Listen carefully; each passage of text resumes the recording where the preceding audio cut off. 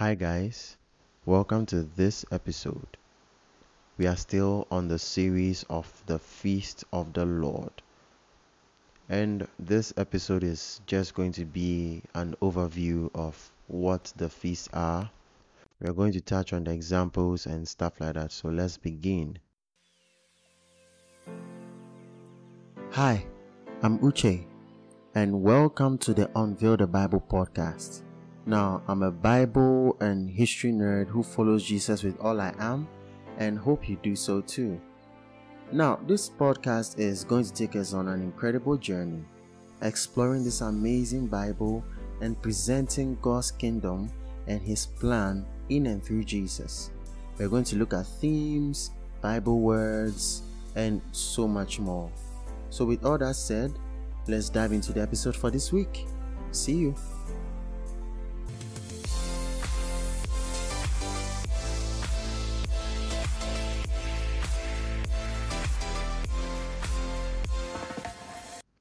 What are the feasts? I explained in the earlier episodes that the feasts mark appointed times or events.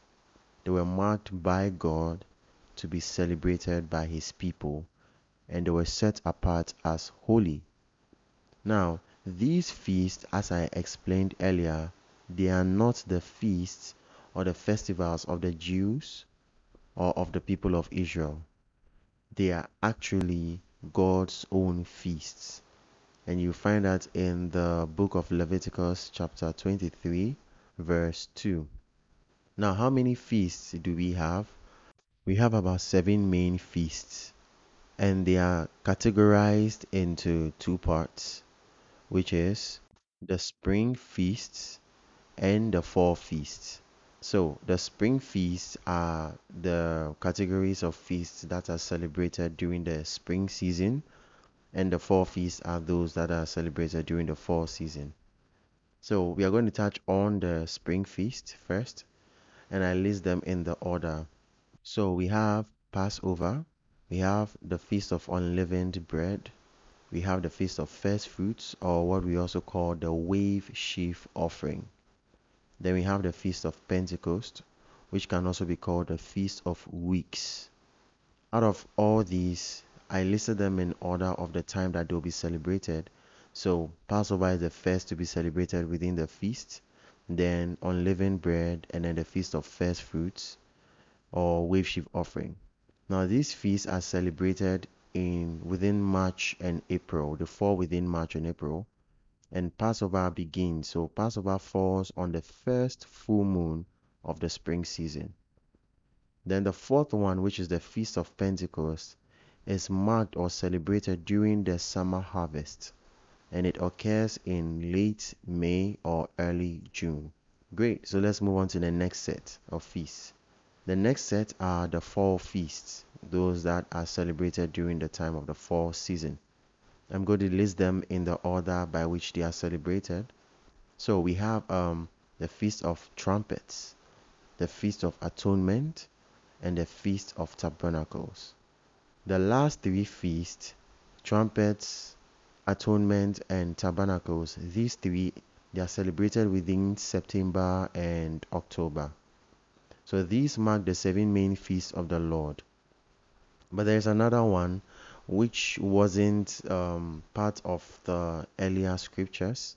You will not find them in the lesson as presented by God to be celebrated, but it was prophesied in the book of Daniel chapter 8 verse 9 to 14, and it kind of came to pass during the season of 165 BC, and that was during the historic era of the people we call the Maccabees in the life of the Jews or the history of the Jews.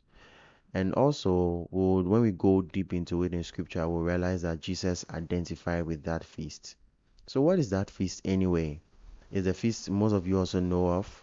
It is called the Feast of Hanukkah, the Hanukkah feast, or the Feast of Lights. And this is celebrated in the month of December. So now you have your 7 and your 8th one, the one I just added.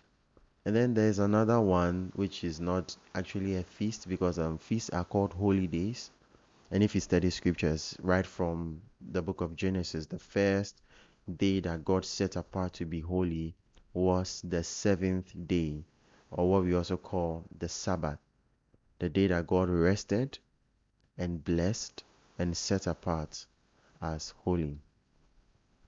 But since it's a weekly thing, I don't think we should add into the feast. But if we have time, we would study the seventh day and give it the glory that it deserves. So, there's something I want to share with you about these feasts. Number one, the first set of feasts, which are the spring feast, they corresponded to the work of Jesus, his very first work. Now, Jesus came upon the earth, he started his work, and what happened? He was crucified, which was very important. He was crucified on the Passover. Then he was buried on the Feast of Unleavened Bread. Then he resurrected on the Feast of First Fruits or Wave Sheaf Offering. Then he ascended and sent the Holy Spirit on the Feast of Pentecost. These are events that we need to mark. And they were events that happened during Jesus' first work when he came on earth, his first work.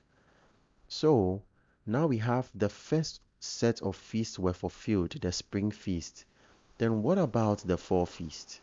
I believe that the fall feasts have not yet been fulfilled, because they will be fulfilled during the second work of Jesus, which is his second coming, his second work of Jesus, which is we think about the rapture and other things that will follow. These ones, just as the first set of feasts were fulfilled to the letter, these ones will also be fulfilled to the letter by Jesus and his body, which is the church. So get ready as we delve into the scriptures and study the spring feasts, how they were fulfilled, and the fall feast and what the scriptures say about them and how they correlate to God's plan, or the facets of God's plan for creation. So before we leave, I'll just give you a little bit of a homework. Go and read 1 Thessalonians chapter 4, verse 16 through 18. And once you read it, just look at the feast that I've listed on, especially the four feasts, and try to find out which feast correlates to that verse. And most of you know that verse. If you do, it correlates to the rapture. So just look at that verse, read it again, and from what I've shown you, just go back and look at the feast, and you would immediately find the answer that you need. And until then, just be excited about that answer. So I will see you in the next episode. Bye.